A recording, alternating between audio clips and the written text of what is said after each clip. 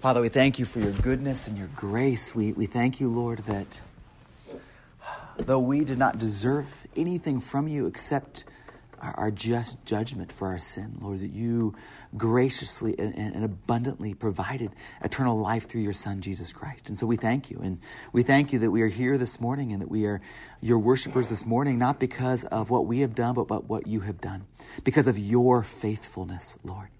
And Father, we thank you that our hope, Lord, is in your faithfulness, that you, in the same way that you have provided that salvation already through Jesus Christ, we await for the consummation, Lord, of all your promises in Christ at his return. And so we thank you that that is our hope. We thank you, Lord, that hope is described and promised in your scriptures so that we can hold on to that, Lord, and find our hope there. Father, we pray that we would be encouraged, that we would be edified as we study these things this morning and over the next couple months. We pray this would be all to your glory. In Jesus' name, amen. Pastor Greg, he said we're going to dive in. How deep?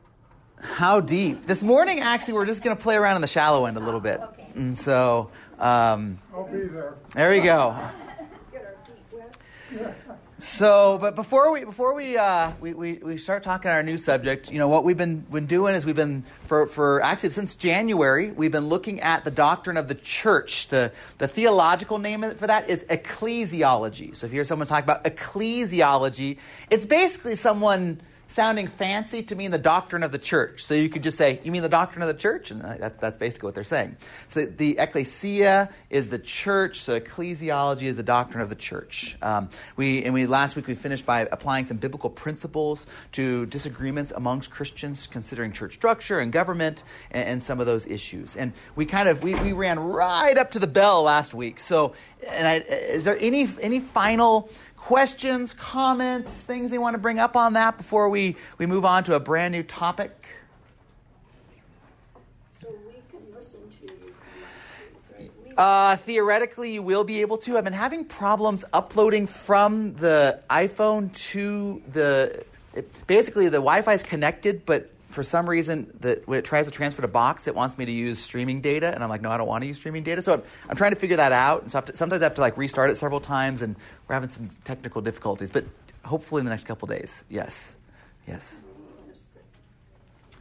Any other questions regarding the doctrine of the church? Anything I didn't cover, or any issues there? All right. Moving right along, we're going to start what's called eschatology. Again, fancy name. It basically means doctrine of the last things. We're going to look at that in just a little bit. It's talking about God's consummation, the fulfillment of all God's promises and the return of Christ. And so today is Corey asked, how deep are we going to get? Today we're just going to get a taste. We're going to play around in the shallow end. We're going to get kind of a feel for what we're going to be talking about in this unit. And in this unit, in a little bit here, I want to ask some questions and write down any questions that you guys may have that and I think Elias is going to help team teach some of this, that we can kind of make sure or try to address as we're covering some of these topics. We're going to, as I was going over and kind of what I want to cover or what have covered, I think we're covering a lot of the issues, but if there's anything that you've dealt with or thought about or wrestled with that's not in the plan, that we can include it that way. But first, before we talk about those things, let's talk about what is eschatology. What is the study of eschatology? Again, big, long word, sounds fancy, based on Greek eschatology. It comes from that Greek word eschatos, meaning last. So it's a fancy way of saying doctrine of the last things, right? Study of the last things. So, and so it's just a fancy way of saying that. It's a classification theologically to talk about the last things and that are still to come in the future, that have been promised and described in the Word of God. And if I put down this quote from B.B. Warfield, because if you think about it, that all of the idea of what is to come would be mere speculation, right? If it's just about us, we would just have to take our best guess, right? In human experience, no one can know the future with certainty, right? And yet as a Christian, we know that God has revealed God has revealed much about what is to come, both in his descriptions of what is to come and in his promises of what is to come. And so that's why I like this B.B. Warfield quote. In point of fact, we cannot form any sure explanation of what is in store for us unless God has told us of it. Where no authoritative revelation is allowed, no express eschatology is attainable. And B.B. Warfield was pushing back against Christian liberalism, and he's saying, listen, if you don't have divine revelation, you have no eschatology. You have no study of things to come, because that has to only come from God's revelation. Question. Yes. Yes, of course. Yeah. Not me, but why wouldn't somebody say, well, God told me? It's God's revelation. That's true, and so that's more of a question of revelation and what is revelation than necessarily eschatology. And so that would go back, I'd say, 2 different areas probably, depending on who you're talking to. Yeah. For some people, it would go all the way back to the aspect that if you start with what is revelation, what is the Word of God, and how does God reveal himself authoritatively. Probably more, if you're talking with a Christian, it's probably talking more about spiritual gift things. I'm thinking of those, people that have started cults. Okay, well, that's different. That would be more the aspect, what I'm right? thinking, That's God revealed, that.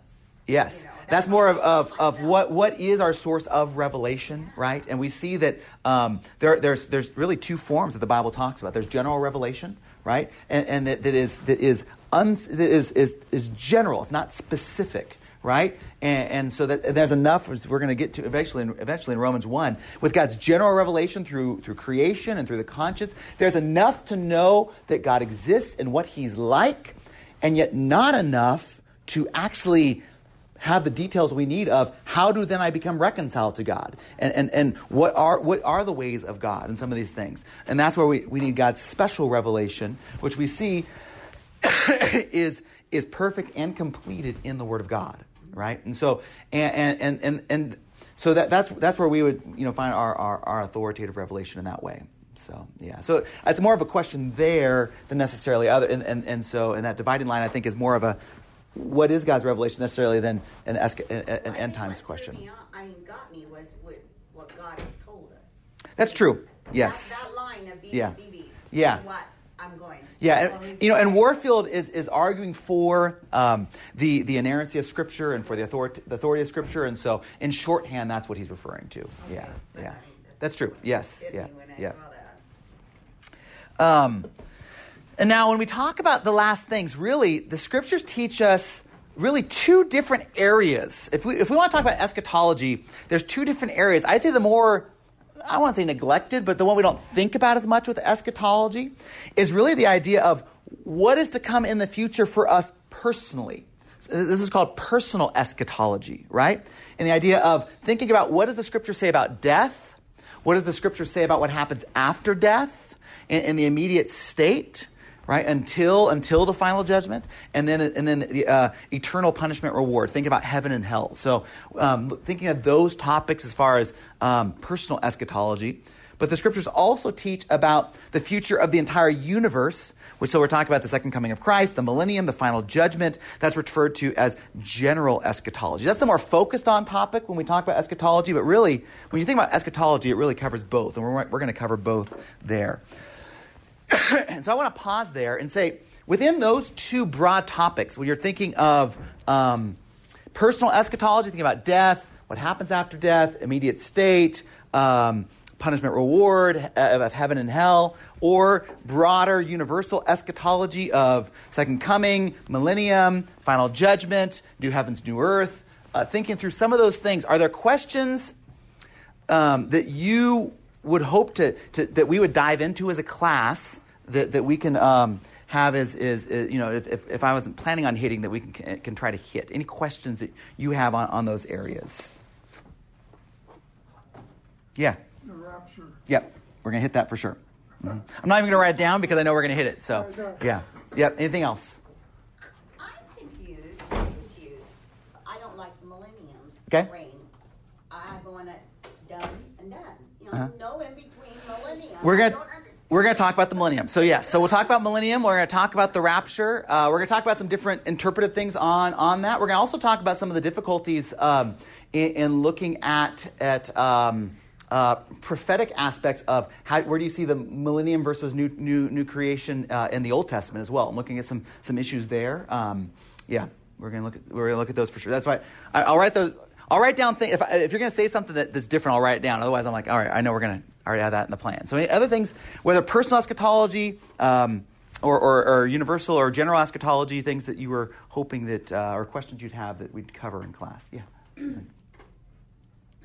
I know that a lot of people believe that you go somewhere else before you go straight to heaven. Yes. I'd like to know how to explain that to people.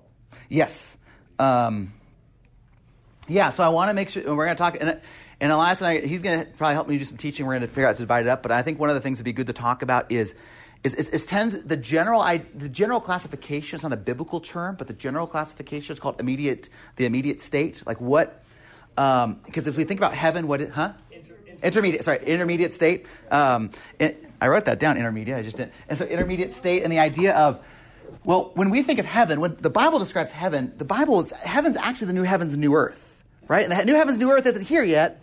And so what does that look like, and how does that work? And there are extra biblical, right? So where does the idea of purgatory come from, and some of these other ideas? And so, yes, yep.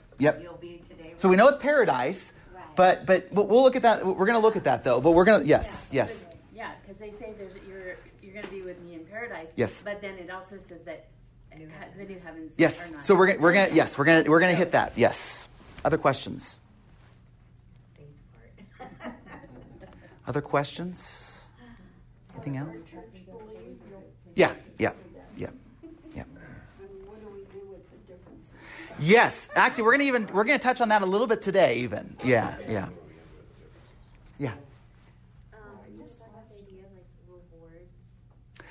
Yeah, I should. That'd be good to talk about, though. Good question. What was it? Rewards. Oh, our crowns. Oh, yeah. Yeah. Rewards, crowns. I think so. Yeah, but if not, then I'll. Yeah, that's good. Yeah. Yeah. Who gets to sit next to Jesus? Just one of us. Other questions? All right. Well, if you think of anything as we're going through, let me know. All right. All right. So as I said, we're just gonna kind of play around the shallow end of eschatology this morning, and I really want to look at a couple things. I wanted to look at what it is, where we're going, what are some of the things that we're going to be talking about. But what I really wanted to do this morning is set the groundwork on a couple issues, and the first one is how. How should we study eschatology?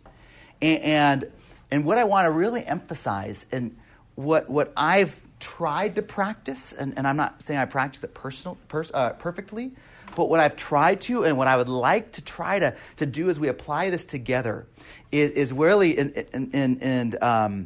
is this idea that the key to the study of eschatology is humility. Humility. I think that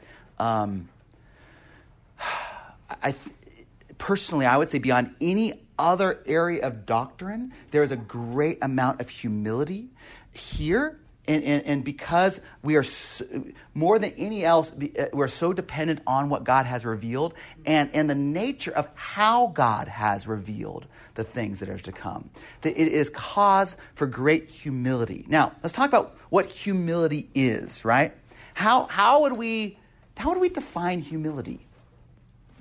State of humbleness. Okay, state of humbleness. What's humbleness? Yes. Not being excessively prideful. Okay. Spiritually prideful. Okay, so we see that the scriptures would put antithetically pride and humility. Yeah. All right, pride and humility. Okay. Total dependence on God. Yeah. Okay. So that there is and I think that you look at James and 1 Peter, that there's a connection in there, that you humble yourself before God, that there's a dependence aspect there. So there's a God-centeredness, we could say, a God-centeredness to humility. Yeah. Maybe two things: understanding who you are in light of who God is, and then thinking much of God. Yeah. Not of yourself. It's not, I need to make myself humble. It's you're not thinking of yourself. Yeah. The opposite of narcissistic. Yeah, I would say humility. There's two ways that humility that pride would manifest itself. One is narcissism, right? And I would say the other is self-pity, right? One is saying I'm more than I am. The other one is saying I deserve to be more than I am. But either way, the focus is on self, right? The focus is on self. And we see that in Scripture, and you pointed out, James and 1 Peter, and actually throughout Scripture, we see that humility is God-focused. The exaltation of God, the glorification of God. It's not about me, it's about God, right? And then I think that overflowing from that, you see Philippians 2 in the example of humility, that when you are God-focused, as Christ set the example, that focus is on God overflows to a care and concern for others, right? A focus on God that overflows to a care for others. That is, I think that's that biblical picture of that's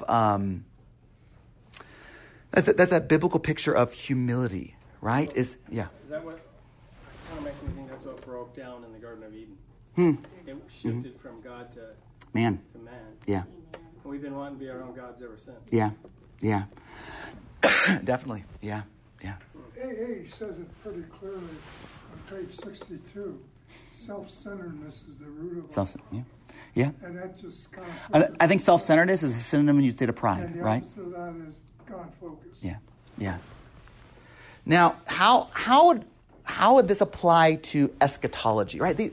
Humility is practical theology, and eschatology is this core doctrine. How do those apply? And I think they really do go together. Oh, Bob, yeah. It seems the biggest problem is the attitude that I have the correct answer. Yeah. And, I don't know how many Christian television shows I help produce. It's like, well, here's a new truth I'm going to give you. I was there when we discovered X. Yeah.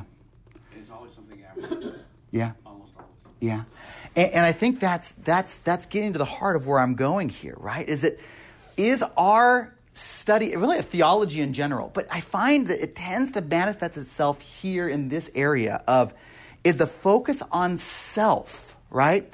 Do we want our theology to reflect, in a way, more than God has revealed?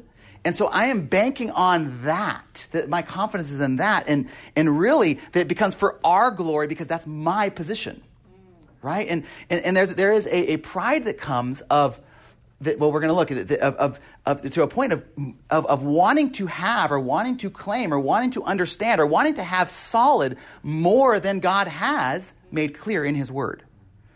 The other one is that there's also in this aspect on a focus. I think the other aspect of that we're going to see in a little bit too. The other focus of that is some people that would say, well, it doesn't matter, everyone disagrees, and because I'm the neutral person, I don't have a position at all. I think that's also very prideful, right?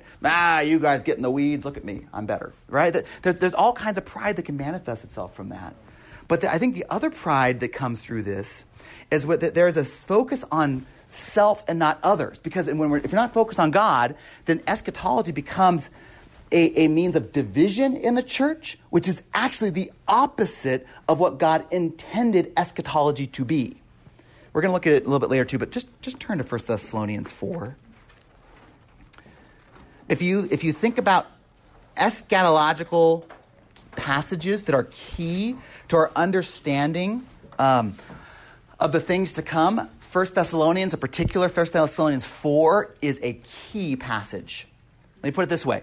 If you don't have 1 Thessalonians 4, we would have no idea. Well, we would have almost no idea of the rapture, and we would not call it the rapture.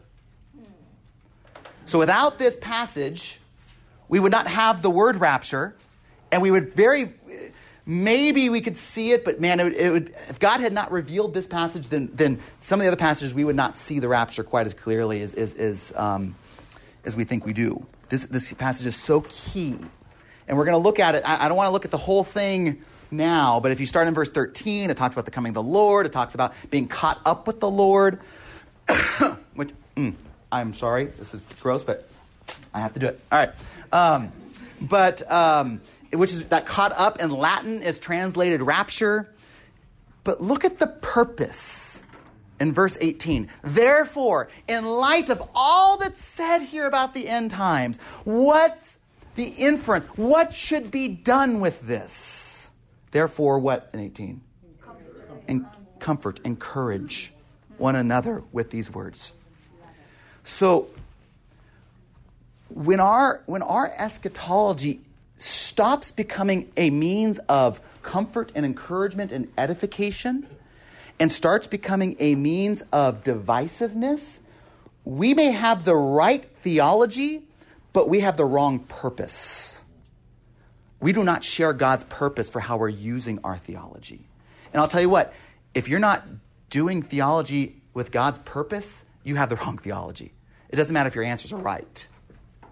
Because you are actually working despite what God, and against what God's purpose is, why he revealed that to us in the first place. And this is true of anything. It's true of anything, yes. It is true. I think that's very, yes. I would say that within, and I guess and we'll go in a little bit, but I think with eschatology especially, because and I can't remember, I don't think I put the quote in, because it builds on the assumptions of we have a shared understanding of the gospel and a shared understanding of Christ and shared understanding of that really what we're doing is that unlike certain things, we're having to say, this does divide, this divides true and false the gospel, true and false faith.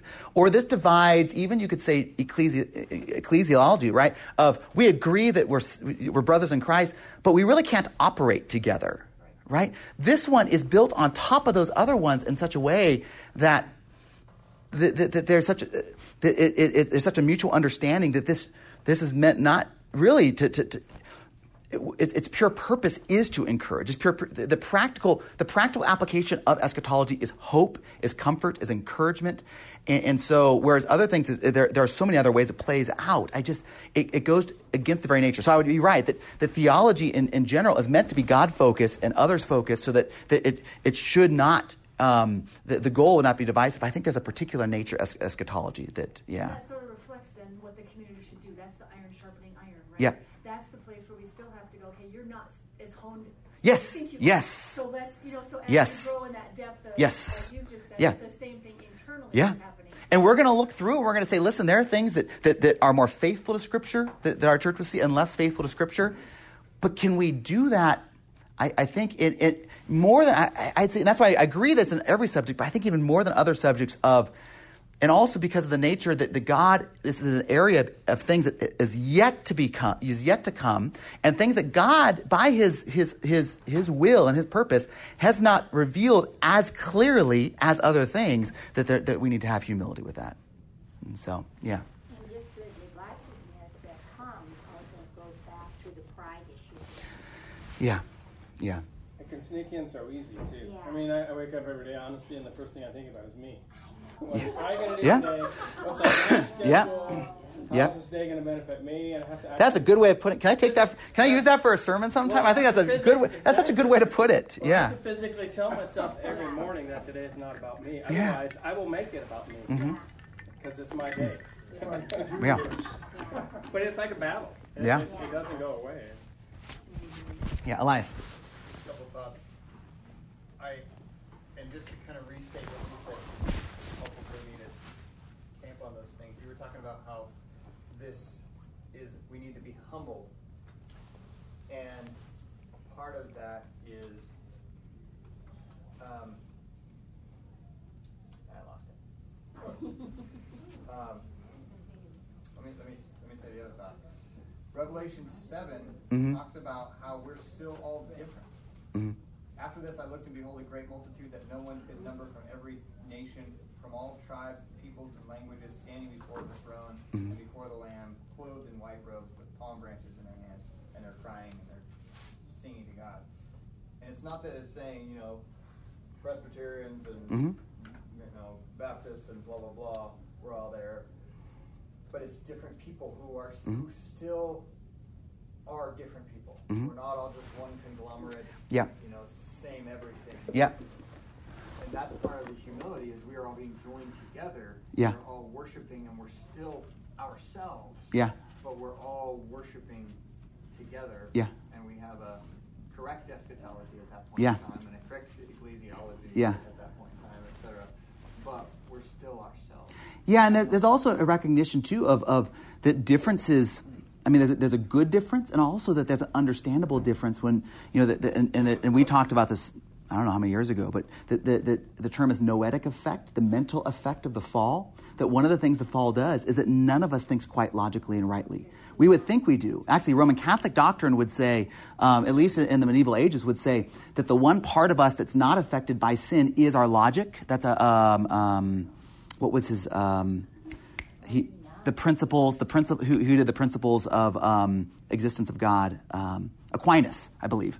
I believe Aquinas was talking in really Catholic theology, the idea of that our logic and our reasoning has not been affected by the fall, so we can be able to reason. It is possible to reason out and figure these things, but we understand from Scripture that all of us is affected by the fall. All of us has been parts of it corrupted, so none of us think quite rightly as well, and including we have to have that understanding that it's not that everyone except me has been affected in that way, and so that even though with God's revelation, I still am not going to see things as clearly, and that is and so there's going to be differences on that level as well. You can know that from when you first became a Christian and things that you That's true. believed then. Yeah. This is the way it is. Yeah. And now, years later, you're going, well, that was wrong. Yeah, and also in the sense that also to be able to be gracious in the sense of, and we're going to get to, and I'm jumping ahead, but the aspect of that God has by His own sovereign will made things not quite as clear as honestly as I'd like them to be, and not as clear as other areas of Scripture, so that we have to be careful when we critique brothers and sisters in Christ I think on this issue more than others. Yeah, So I pray for clarity all the time, but often what God I think wants is faith. at times, yeah, Martha. Having debated rabbis for a long time about the scriptures that we say foretell Christ, you see that there are multiple ways that each prophecy is fulfilled. So there's not just one fulfillment of the prophecy. So just as many of, if you read all the Jewish writings about what they think Messiah is going to be, they basically all got it wrong. And so we have to remember that we could be all slightly wrong.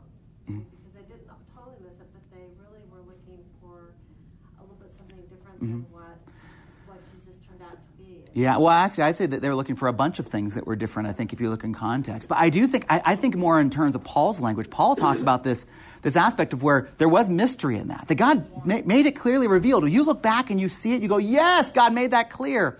And yet Paul says there was a mystery aspect to that where that was really still to be revealed. And I think that even in apocalyptic language and how John uses even apocalyptic language, could John have written Revelation as Paul has written Romans? Did he have the physical ability? Yes.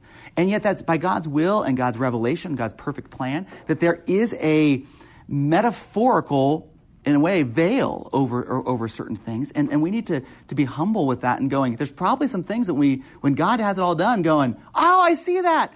I didn't quite see that before, but I see it now. And so, yeah. We just have to realize we're not going to see it all. Yeah. Left behind, we've got it all put together. Yeah. We've got the whole, this Yeah. is what it's going to look like, and probably it's Yeah. going to look like that. Good. All right, I want to keep moving along if that's all right. Here's how I want to apply it here. I think there's two areas we want to see humility play out. First, I think we need to humbly recognize what God has clearly revealed. We don't want to deny, and I'm not sure this is where you were going. We don't want to deny that God has clearly revealed certain things, and there is a pridefulness to say, oh, you just can't understand, and so my position is that it just doesn't matter. No, God has revealed certain things, and He's revealed, and we need to humbly receive those as God's revelation, right? We need to humbly receive those as God's revelation. So God has made certain truths very clear in His Word, truths about heaven and hell. There are certain things about heaven and hell that are not clear. In certain things, natures and how does it work and certain questions we may have. But the fact of that there is a heaven and that there is a hell, that they are eternal, and that that is a just judgment that we all deserve hell, but as, purely by God's grace, that heaven be available through the work of Jesus Christ, that is very clear in Scripture. And so we want to make sure that we are saying yes, that it's not all nebulous, that we are humbly receiving what God has made clear. The return of Christ. The return of Christ that is imminent, the return of Christ that is visible, the return of Christ that is with power, right? The truth of the final judgment. There are certain things that we want to say that God has made certain things, has revealed these things, and we need to humbly receive them as God's revelation. That there is no excuses for downgrading such revelation to, we would say, other concerns, right? To say, well, that just doesn't work logically for me. The idea of a eternal punishment in hell with the idea of a perfectly loving God doesn't work logically, so we're going to throw it out. That's my pride saying, I know better than what God has revealed, right? It's saying, here's what God has said, but I know God better than God knows God. That's what I don't even know the word for that. Arrogance doesn't even come close to that, right? I know God's character better than God knows himself. And God couldn't send people to hell. The same God who showed us that he is loving is the same God who declared that he is just, and that is the just punishment for our sin, right? So whether from our own presuppositions or whatever it is, that there's these, that we would not disregard those. We would not disregard what God has already revealed. Quote from Dale Moody. He said, all theology and Christianity are ultimately eschatology. It is only when man is preoccupied with penultimate concerns that last things appear as an appendix left over from the major concerns of the present life. The hidden future adheres in the present relation to God as he has made his person and purpose known in Christ. So to ignore eschatology, to ignore what God has revealed, is pride. So humility is not just denying everything and saying we just don't know. It is receiving what God has made clear. Is everyone clear on that point?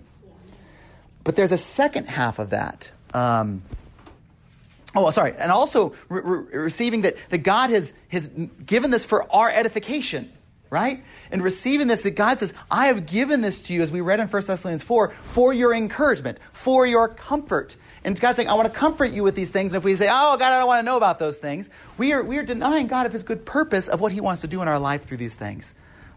Same with Revelation. And we're doing such an overview today. Let's turn a couple of these. So let's turn there as well. Revelation chapter 1.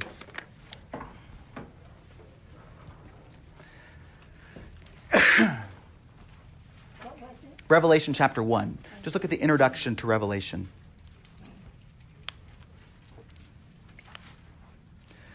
The revelation of Jesus Christ, which God gave him to show to his servants, the things which must soon take place. He made it known by sending his angel to his servant John, who bore witness to the word of God, to the testimony of Jesus Christ, even to all that he saw.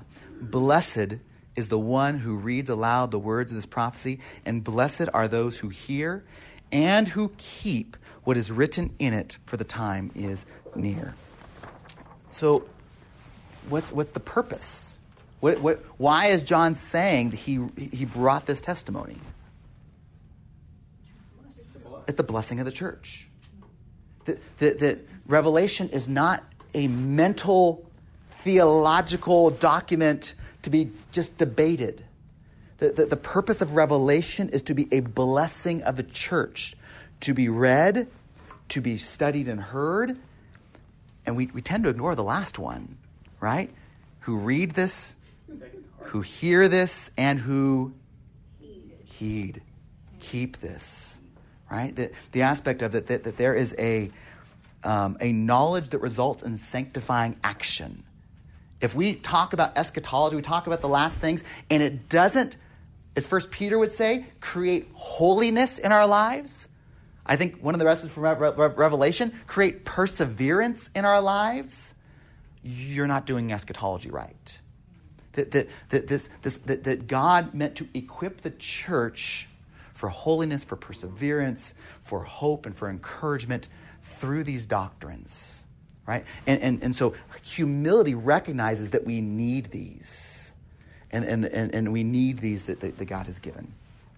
So An example is Isaiah 9:2, when the prophet Isaiah just announced the future Messiah and the Savior that's coming, even though it would be 400 years, even though it would look a little different.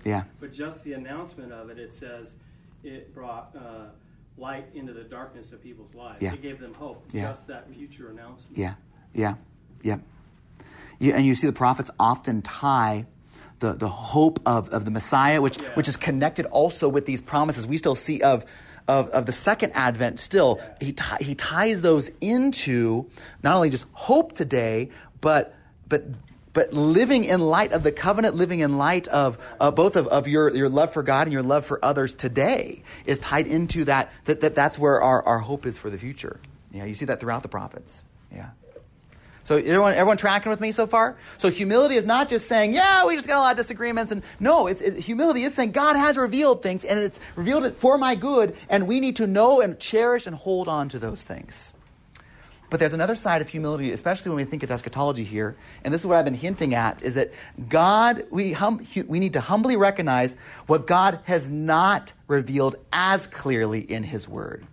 Can we all agree that not everything in God's Word has been revealed with the same clarity?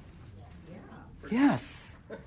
And humility recognizes that, and humility would say, I'm going to treat the doctrines differently depending on what God has revealed about those and the clarity God has given me. As I've always said, where God is clear, I want to be able to jump up and down and know it's never going to break.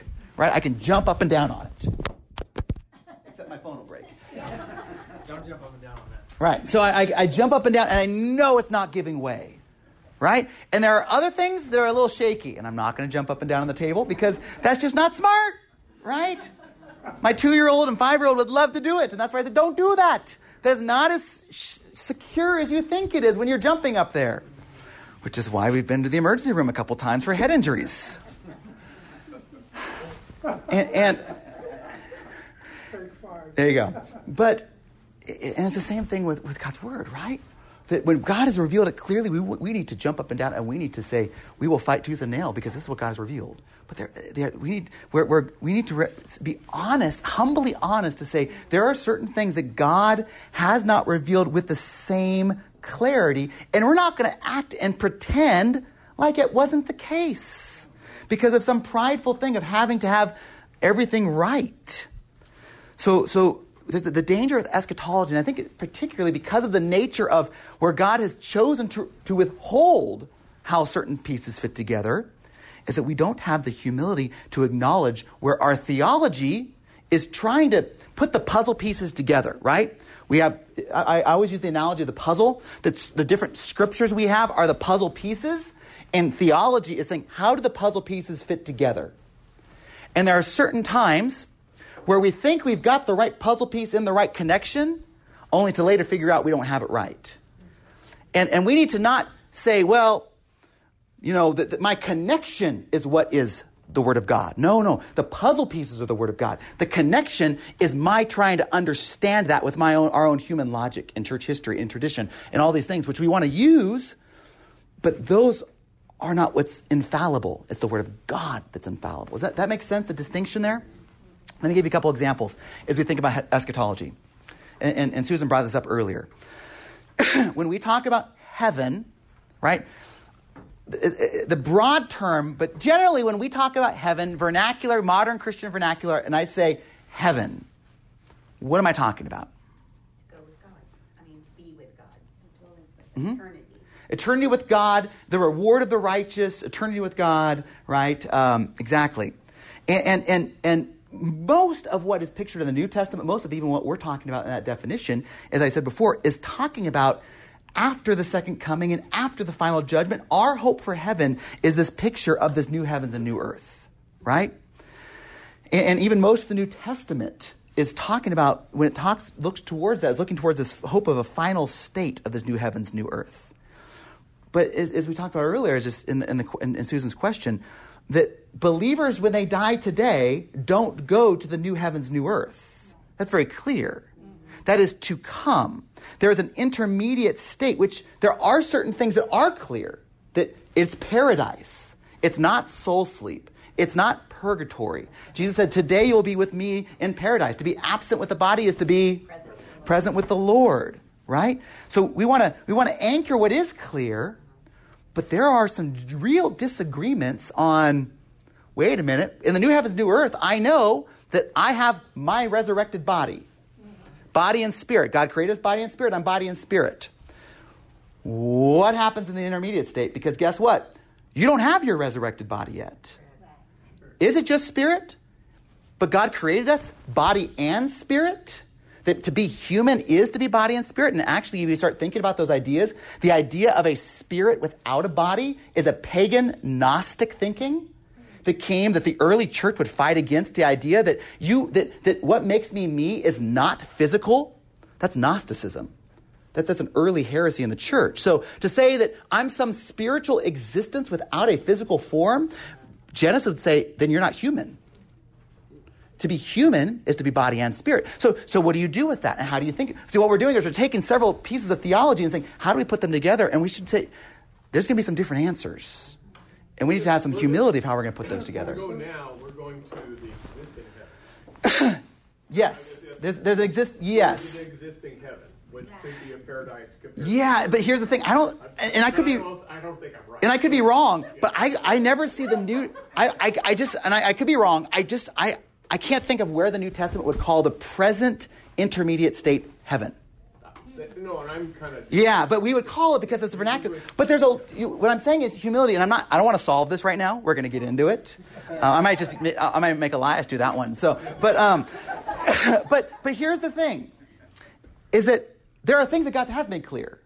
And there's some other questions that we have that's going, you know what? We're going to, and not even just shot in the dark, but we're going to try to put some other scriptures and some other principles and other things God has revealed, and we're going to try to put those puzzle pieces together.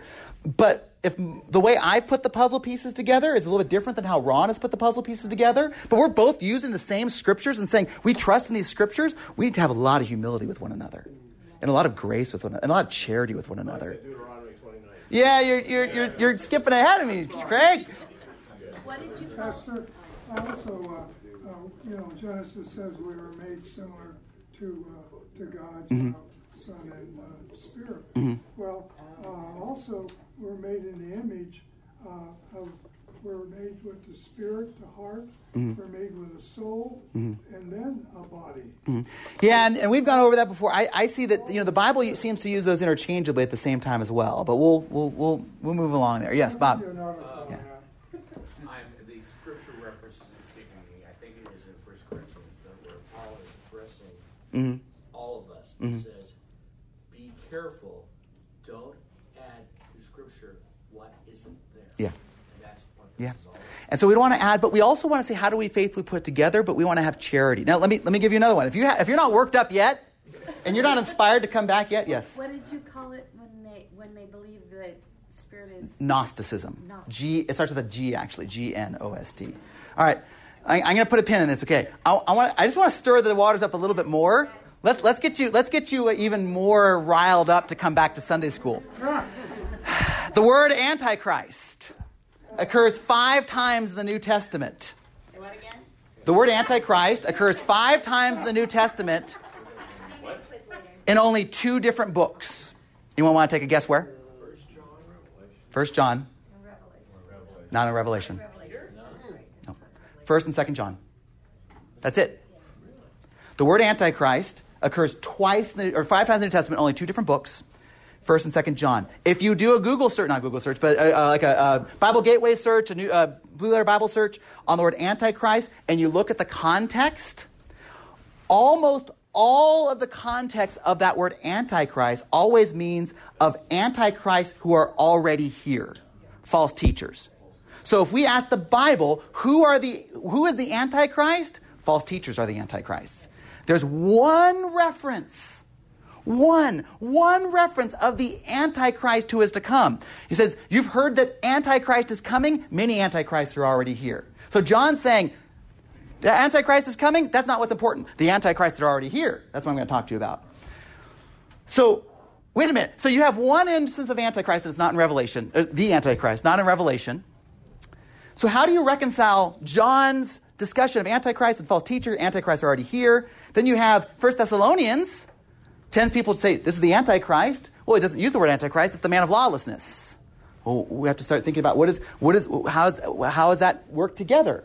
And then we look at Revelation. What's the term that we would use that John would use for the Antichrist in Revelation? The what? Metaphor of the beast. So what we're trying to do is we're saying, how do we put these scriptures together? How do you put 1 John and 1 Thessalonians and Revelation, which were all written for some different purposes, and try to put them into one single theology?